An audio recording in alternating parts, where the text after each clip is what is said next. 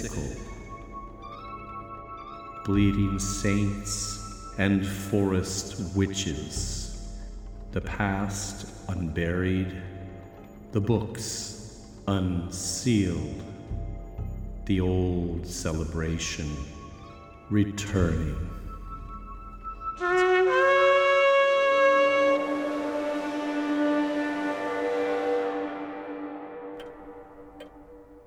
Hello, and welcome to my study. Please come in and have a seat. All the books surrounding you are those used to research our show, and the individual to my right here, along with managing domestic duties, serves as our reader for any passages that will be directly quoted from these sources. Her name is Mrs. Carswell. Hello.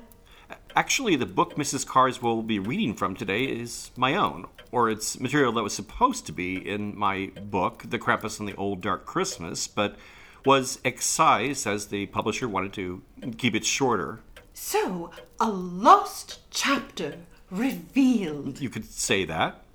Anyway, I hope all our listeners will enjoy any new perspectives on Christmas it provides, especially our American listeners, as that's what the chapter focuses on, our forgotten holiday lore and traditions. It's nice to do the seasonal shows and help people get in the holiday spirit. It's like we're all celebrating together. I do like to see the old celebrations perpetuated. We do our best here. The Halloween decorations have all been taken down and replaced with evergreen boughs. There's a roaring fire in the fireplace, and Mrs. Carswell has even been baking cookies today, Christmas cookies. Honey spice cookies. I just took them out to cool. Oh, they smell delicious, and they're imprinted with a beehive image from an antique cookie mold or stamp, I guess. Oh, well, yes. That mold is very nice. I thought it was appropriate for you and for your cookies, the honey cookies. It is. It's very nice. Oh, I'm glad I found it. You know, it's pewter, though. I looked it up online, and pewter has lead in it. Yes, and tin. Well, with lead, I didn't think it was safe to use with food. That's what the internet said. There's not much lead in recent pewter. The stamp is only from the 1940s. It's not from the Revolutionary War. Still. You're saying you didn't use the stamp? No, but they're very tasty with or without beehives, and they're probably ready to try if you want to see for yourself. You know, life comes with risks. You have to live. Maybe with a little brandy? Christmas tree tinsel used to be made of lead. Have you ever touched Christmas tree tinsel made of lead? It's not like the mylar fluff we have today. No, and I'm not sure I'd want to. It had heft and substance. It hung under the tree like it meant something. And then come New Year, the Germans would melt a little of it down and drop it into water for fortune-telling. The Victorians used lead in everything. There were cast lead ornaments. You can't have a real Victorian Christmas without lead. It's part of the holiday. Well, the Victorians are all dead, and I didn't want us poisoned.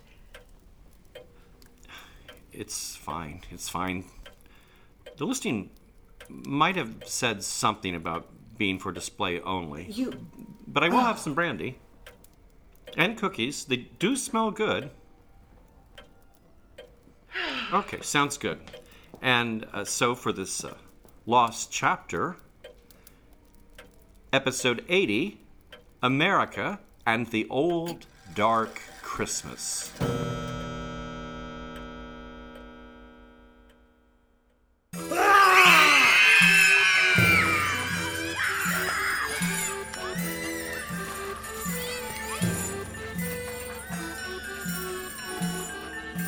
Though it's only in the 21st century that the Krampus appeared in America, a German cousin of his was already roaming the land in the first decades of the 1800s. He was called Belsnickel, and like the Krampus, he usually appeared on St. Nicholas Day, carrying a whip with which to threaten or strike naughty children.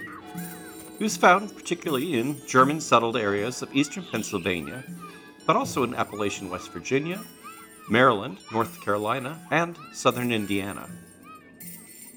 His appearance could vary greatly, but in America, as in Germany, he was typically dressed in a long, ragged coat or cloak, a slouch hat or fur cap, and always wore a false beard, possibly a wig. He might also don a primitive cloth mask, or sometimes his face would be blacked with soot. Some accounts mention rattling chains or bells. While any of these descriptions differs from those elaborate horned masks and fur coveralls we associate with the Krampus today, it should be remembered that in the early 1800s that standardized visual presentation had not yet evolved. Even the name Krampus was likely not yet widely used, and the appearance of the Krampus at the time was probably not so different from Belsnickel. Fur is also often worn by Belsnickel.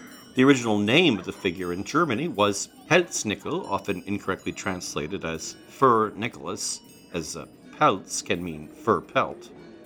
However, as with the previously encountered Pelzmärtel, Pelz here derives from Pelzen, meaning to beat. Like the Pelzmärtel, Pelznickel, which became Belsnickel, carried in his pocket or bag small treats which he would scatter over the ground. Naughty children trying to grab these would feel his whip. Some later accounts make the distribution of treats and blows more playfully indiscriminate, or record that the Pelznickel would simply toss treats in through the door or window. But the original and traditional purpose of the Belsnickel's fearsome behavior was to foster good behavior. The Pelznickel was native to the southwestern part of Germany, namely the Palatinate region along the Rhine, as well as nearby Saarland and the Odenwald mountains of Baden-Württemberg and Hesse. Because these areas were mainly Protestant, Belsnickel did not appear in the company of a saint, but himself assumed some of the same functions as Nicholas. Usually portrayed by a family member or friend familiar with the children's behavior, he could exhibit the saint's supernatural knowledge of children's deeds, both good and bad, and is even described in an American account as carrying a book in which this information is said to be recorded. Like Nicholas, he might also put the children to the test, requiring recitations of memorized prayers, Bible verses, and the like.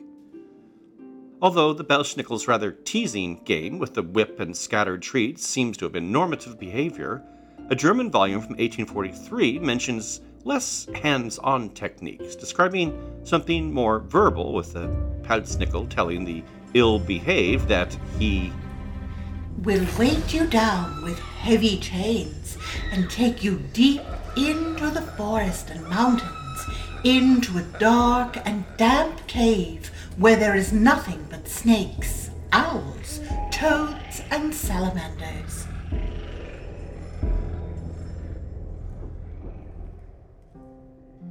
Though his visits seem to have been originally traditional to St. Nicholas Eve, Belsnickel also appeared on Christmas Eve alongside a girl or young woman portraying the Christ child. Here he would assist by carrying the bag of gifts distributed by the Christkindl, or Christ child, as well as providing the usual intimidation. Playing down the significance of the saint's feast day, his appearance in Protestant countries on St. Nicholas Day was understood as heralding the Christkindl's arrival rather than commemorating the saint, and was an encouragement to children to ready themselves with their best behavior. The author of the above-mentioned account found this sort of preparation highly effective, commenting, "For 14 days at least, all children in the German lands transform into genuine little saints." Perhaps because these visits were so effective or entertaining, they were often not restricted to December 6th, and Belsnickels were known to wander in both Germany and America throughout the days between St. Nicholas Day and Christmas Day. While the Belsnickel tradition went on to thrive among German immigrant communities in the U.S., and was still practiced in certain isolated regions up until around World War II, it did not fare so well in its native country. Always strictly regional in character, any character identified as Pelznickel or related names has been subsumed under the more modern internationalizing figure of the Weihnachtsmann, or the Christmas man, a figure all but indistinguishable from the American Santa Claus. Classic descriptions of the Belsnickel in Germany usually described a solitary adult performer, but occasionally the role seems to have been taken up by younger males, often appearing in groups. Upon migrating to the United States, the tradition increasingly assumed the latter form. In rural areas, the Belsnickel still tended to travel alone, bringing small gifts for good children and threatening the disobedient. However, particularly in more urban areas of more mixed populations, the Belsnickel tradition mingled with mumming traditions brought from England. Under this influence, the Belsnickel appeared in troops, usually consisting of younger performers, and rather than bringing rewards for younger children, the performers, like the English mummers, came to expect handouts from the households visited. The tradition was increasingly disassociated from the idea of reviewing children's behavior, and instead began to rely on crude skits, rhymes, singing, and musical performances to generate gifts. The earliest mention of the Belsnickel in the United States appears in a December 23, 1823 issue of the York Gazette, and refers to a plurality of Pennsylvanian Belsnickels, warning the performers to keep within limits of a specified area. That the character was perceived as increasingly unruly is made clear in an 1826 article in the Pottstown Lafayette Aurora, describing the figure as a mischievous hobgoblin that makes his presence known to the people once a year by his cunning tricks of fairyism. The author then goes on to playfully describe the rather destructive work of these nocturnal pranksters and the surprising leeway they were allowed. I beheld a complete bridge built across a street, principally composed of old barrels, hogsheads, grocery boxes, wheelbarrows, harrows, plows, wagon, and cartwheels. It is reported that he nearly demolished a poor woman's house in one of the back streets a few nights ago. He performs these tricks incognito, or otherwise he would be arrested long since by the public authorities, who are on alert.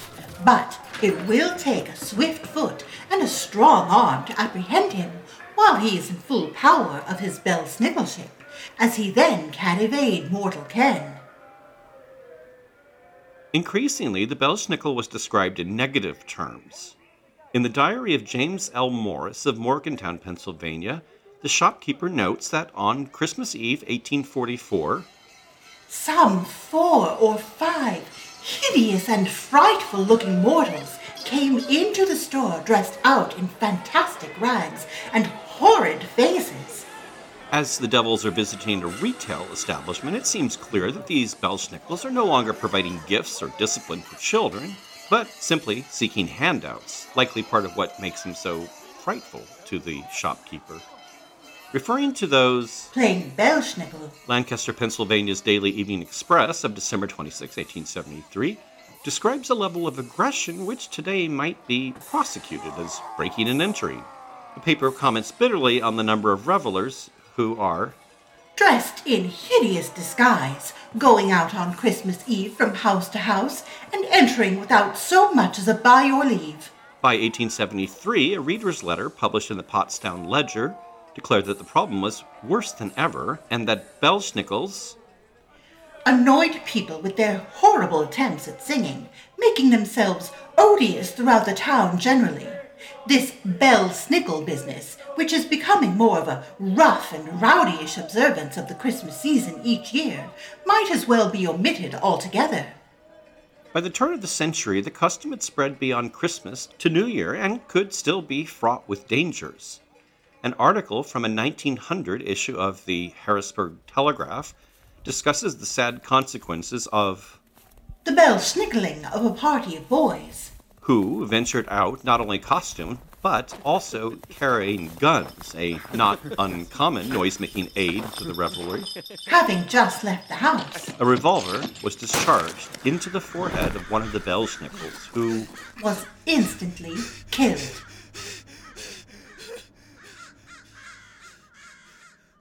The figure continued to make appearances through the turn of the century, but by the war years was dying out or cultivated into other forms.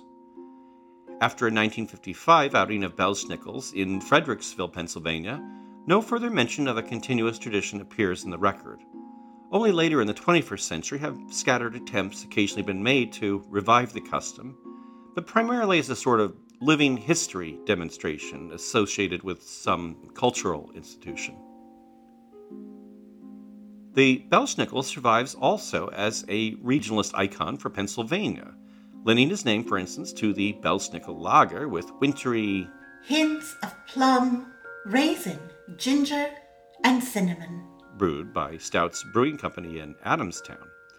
And in the American television series The Office, set in Scranton, Pennsylvania, the character Dwight Schrute demonstrates his regionalist pride, attempting to host a Pennsylvania Dutch-style office party, and dressed as a Belsnickel in the episode Dwight Christmas. Oh, Belsnickel has traveled from distant lands to discover how all the boys and the girls have been behaving this last year. Oh, too much strudel. So he's kind of like Santa, except dirty and worse. No, much better. No one fears Santa the way they fear Belsnickel. Ow! In the German immigrant communities of southern Indiana, the tradition seems to have existed in both forms, those emphasizing the children's moral improvement and those rowdier outings by gangs of costumed youths. Eberhard Reichmann's Hoosier German Tales mentions an account from Brookville describing a more edified presentation of a Belsnickel who came at times with Christkindl, played by a gentlewoman, while a December 11th, 1891 account from the Jasper Weekly Courier remarks upon the aggressiveness of the Belsnickels and the extreme leeway granted, noting, while the boys were technically guilty of assault and battery, it has never been thought anything of except an exhibition of rough fun and boisterousness. Sometimes the fun veered toward the body, as reported December 10th, 1897, by the same paper, noting how one of the devils caught a confectionery lady in his arms and kissed her, and about 20 of them visited Mr. Hunter's, where a number of young girls had met, and drove the neuralgia away from the host's head by compelling his laughter. In Maryland, it seems the tradition could be understood somewhat differently, and sometimes involved cross-dressing. In Brown's Miscellaneous Writings, essayist Jacob Brown describes Allegheny County customs from around 1830, treating a number of the Christmas figures rather interchangeably. He was known as Christkindl, Belsnickel, and sometimes as the Christmas woman. The latter generally wore female garb, hence the name Christmas woman. The simultaneous distribution of treats and whipping, however, seems consistent with other accounts. And Brown notes how the Belsnickel, with one hand, would scatter goods upon the floor, and then the scramble would begin by the delighted children, and the other hand would ply the switch upon the backs of the excited youngsters, who would not show a wince, but had it been parental discipline there would have been screams to reach a long distance. A peculiar species of Belsnickel can also be found in South America, in the state of Santa Catarina in Brazil.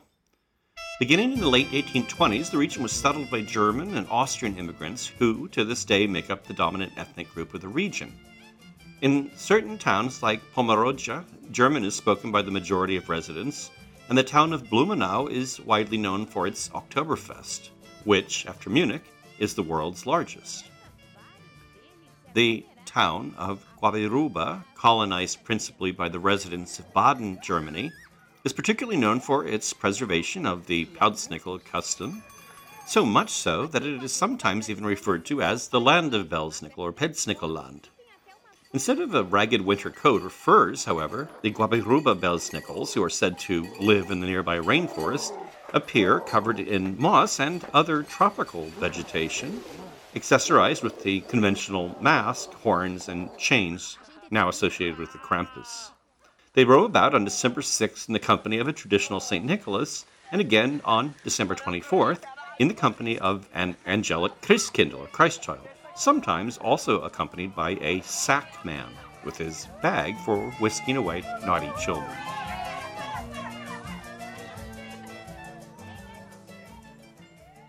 In Pennsylvania, as the Belschnickel tradition grew and mingled with that of the mummers, the term began to be used to describe any costumed figure parading over the holidays, especially on New Year. The term fantastic or fantasticals was similarly also interchangeably used to describe these costumed merrymakers, as was the older term shooters, originating with the noise-making custom of shooting in Christmas. Those who practiced this old world tradition, also common to New Year, not only carried and fired guns, but were also often costumed, and this term was extended to refer to any costumed revelers, whether they carried guns, pots and pans, or bells, or no noisemakers at all. Similar groups of young men using traditional musical instruments as well as crude percussion to create an intentionally discordant sort of holiday music, especially in New York, went by the name Gallothumpians, originating with the 18th century British word Gallothumpian, describing a heckler or disruptor of parliamentary elections. Perhaps the oldest American term for such things, already in use in Boston by the late 1700s, was antics, a name for the performers described by Pennsylvania Senator Samuel Breck in his diaries as a set of the lowest blackguards, who, disguised in filthy clothes and oft-times with masked faces, went from house to house in large companies. Eventually, the German name Belschnickel fell from use in favor of the English and therefore more patriotic word mummer. The York, Pennsylvania Republican provides evidence for this attitude, quoting an 1840 lecture on the topic of Christmas, during which the speaker disparages the horrid Belschnickels, a word so foreign to the festivity of generous antiquity as it is strange to English orthography and excruciating to sensitive ears. Traces of this history are preserved in the annual Philadelphia Mummers Parade, in which costume performers, still known as shooters, parade every New Year's Day. Despite its municipal institutionalization in the early 1900s, the event is often described as the oldest folk festival in the U.S. It has roots not only in the Belschnickel and UK mumming traditions, but also in the earlier home visit customs of the Second Christmas, celebrated December 26 by the Swedes and Finns who first settled Philadelphia in the 17th century. Sadly, the event's long and interesting history is today often overshadowed by questions of racial insensitivity. Though the parade's origins were ethnically and racially diverse, the exclusionary treatments of blacks earlier in the 20th century led to its current de facto segregation. Particularly divisive has been the issue of blackface makeup used by performers. In the parade's current form, this is strongly associated with minstrel traditions and thereby America's antebellum history of slavery.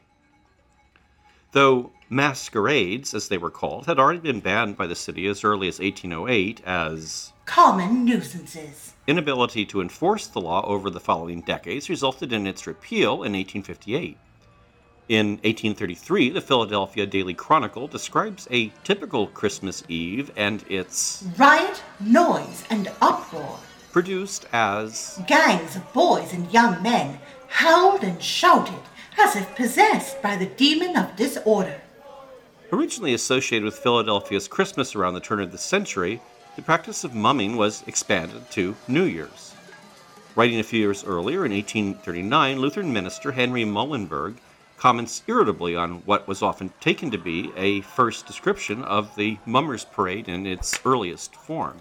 Men met on the roads in Tinicum and King Sessing, who were disguised as clowns, shouting at the top of their voices and shooting guns. The manic, gun-blasting clowns here are often understood to be a form of Belschnickel. By the 1860s, much of the noise-making centered on the multitude of horns blown on Christmas and New Year, and increasingly supplied on-site by vendors serving those who had arrived unprepared. A storm of editorials appeared likening the racket to the devil's own handiwork, and by 1868, Philadelphia's Carnival of Horns, as it was called, was banned for the first time, only to resurface and continue unabated till a second ban passed in 1881. An 1868 account from the Lebanon Courier follows a correspondent in Philadelphia as he makes his way toward 8th Street on New Year's Eve. Here it seemed as if all pandemoniumism had been let loose. Parties of hideous-looking Belschnickels now paraded the street, many of whom had tin horns, which they were continually blowing, making a noise like the braying of 1,000 country brass bands. A writer for the Philadelphia Times in 1878 even resorted to medical argument in an effort to deter the horn blowing, warning, Small boys in tooting Christmas horns should know that the buccinator muscle is often destroyed entirely when strained too heavily. By the 1880s, Philadelphia's municipal authorities tried another tactic. Rather than fighting to suppress the festivities, they moved to regulate and co-opt the activities. Guns were removed from the picture, and gangs already making appearances in the streets would need to register and comply with certain requirements in order to receive necessary permits. In 1901, the first city-sanctioned Mummers Parade was organized and cash prizes were offered for standout costumes and performances.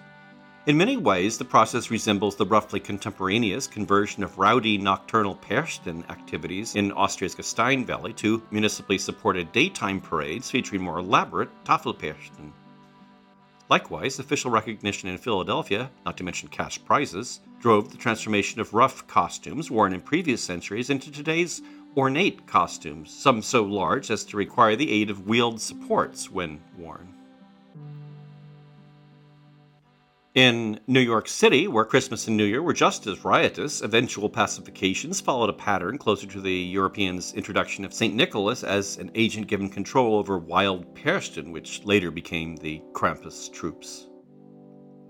A single account from an 1828 issue of the New York Advertiser should suffice to illustrate the extent to which the holidays opened the doors to mob violence. The story tracks the destructive rampage of a Callithumpian group equipped with the usual drums, tin kettles, rattles, horns, whistles, and a variety of other instruments.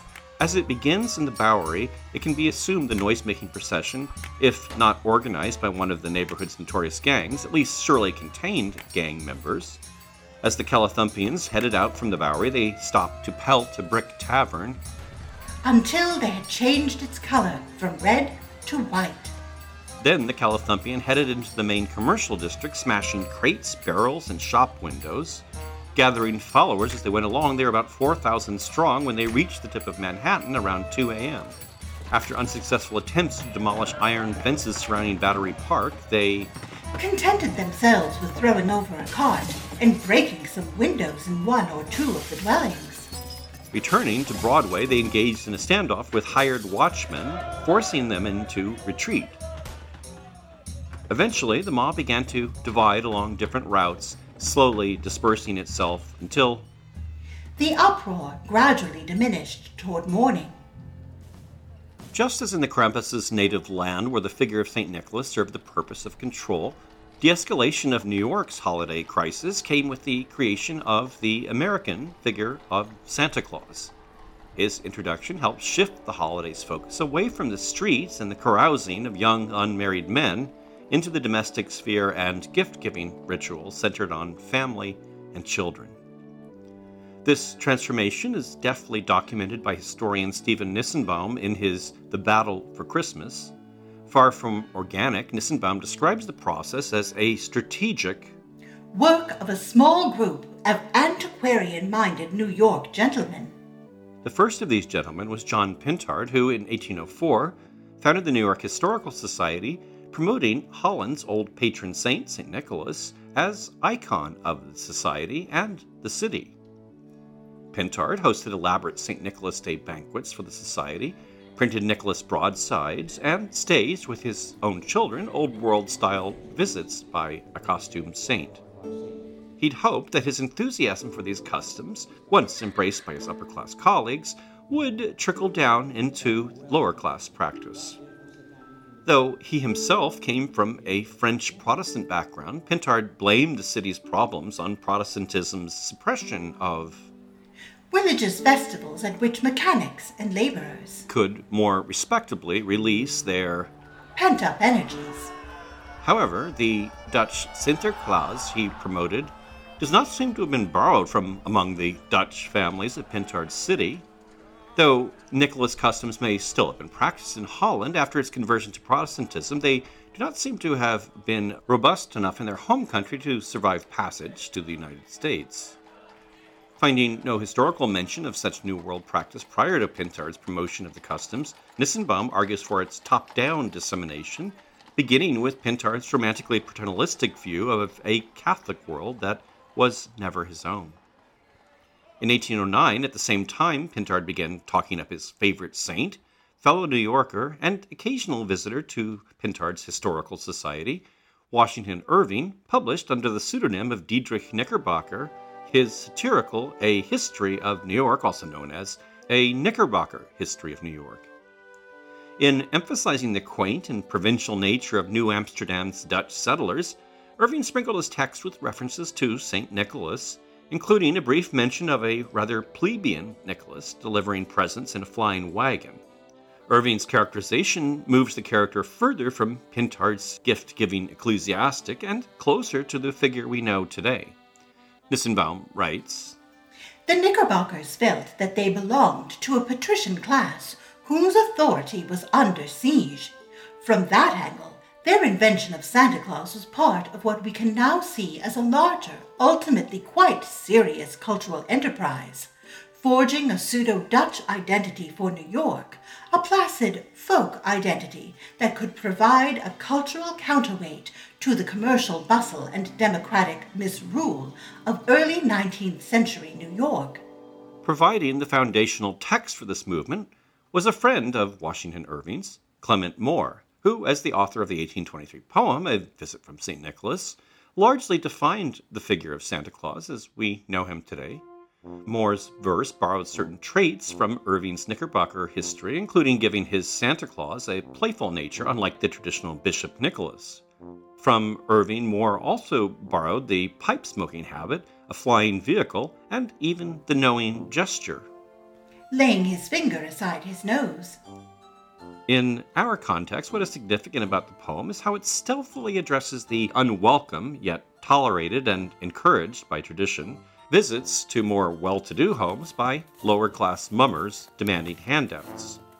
Nissenbaum notes Moore's characterization of Nicholas as a peddler just opening his pack is the kind of man who might have come to visit a wealthy New York patrician on Christmas Eve, to startle him out of his slumber with a loud clatter outside his door, perhaps even to enter his house, uninvited and unannounced.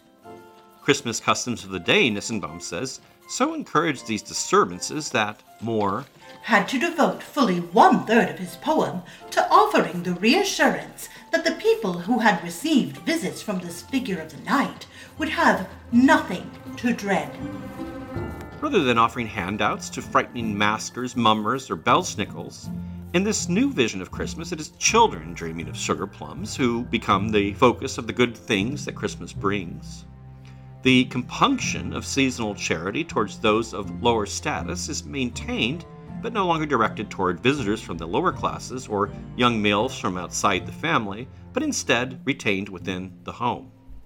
This shift corresponds with certain social changes, namely the appearance of a middle class suddenly able to treat the child not as an extension of the industrial or agricultural workforce, but as an object of indulgence and instruction.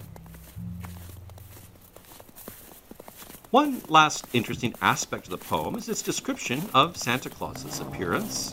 He was dressed all in fur, from his head to his foot, and his clothes were all tarnished with ashes and soot.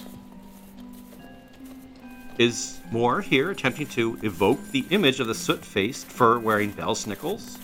Though we might certainly argue that soot is the natural consequence of struggling through a chimney, and warm fur is simply a prudent choice for flying through windy winter skies, the resemblance is intriguing.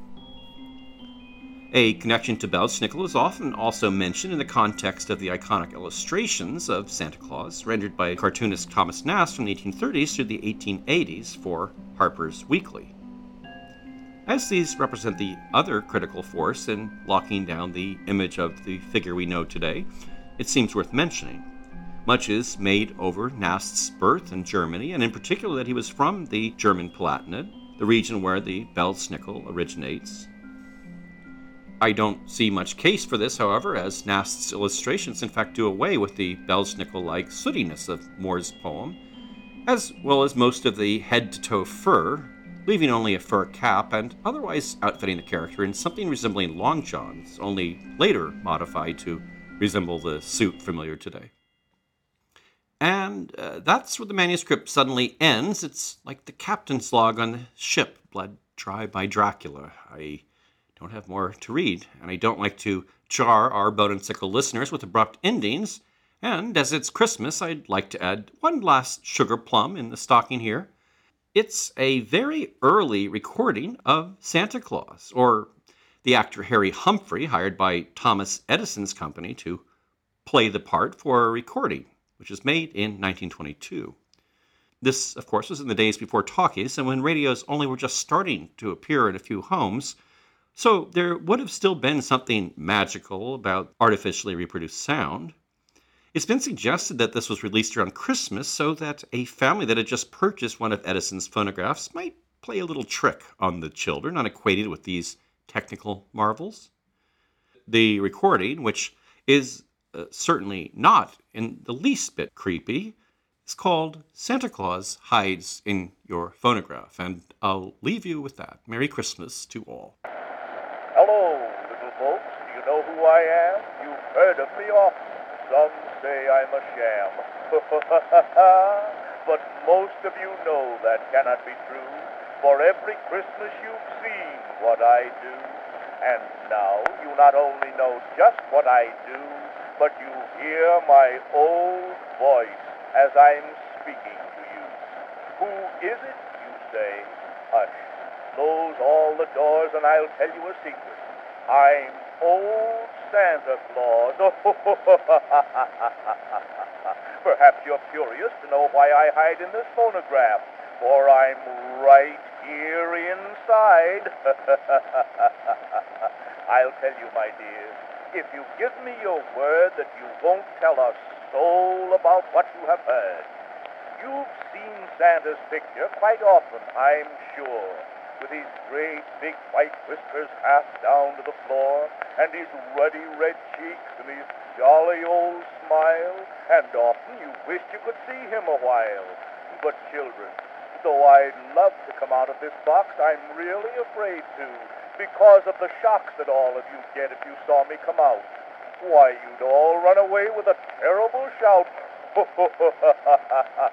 My beautiful whiskers are black with the dirt, and the dust's in my eyes so that both of them hurt, and my lovely red robe with its trimming of white is as black as the black of a black winter's night. And it's all because I have to climb down the many long chimneys you have in this town. Before I can possibly come out and greet you, I must take a warm bath, and then perhaps I'll meet you. Don't think that I mind getting dirty like this, for it's something I'd really be sorry to miss. I have to go down all these sooty old places to bring gifts to the children and smiles to their faces. But before I get out and disappear soon, I'll give you a treat. It's a bit of a tune that I'll play on my chimes that I've got with me here. So listen, dear children, to some real Christmas cheer.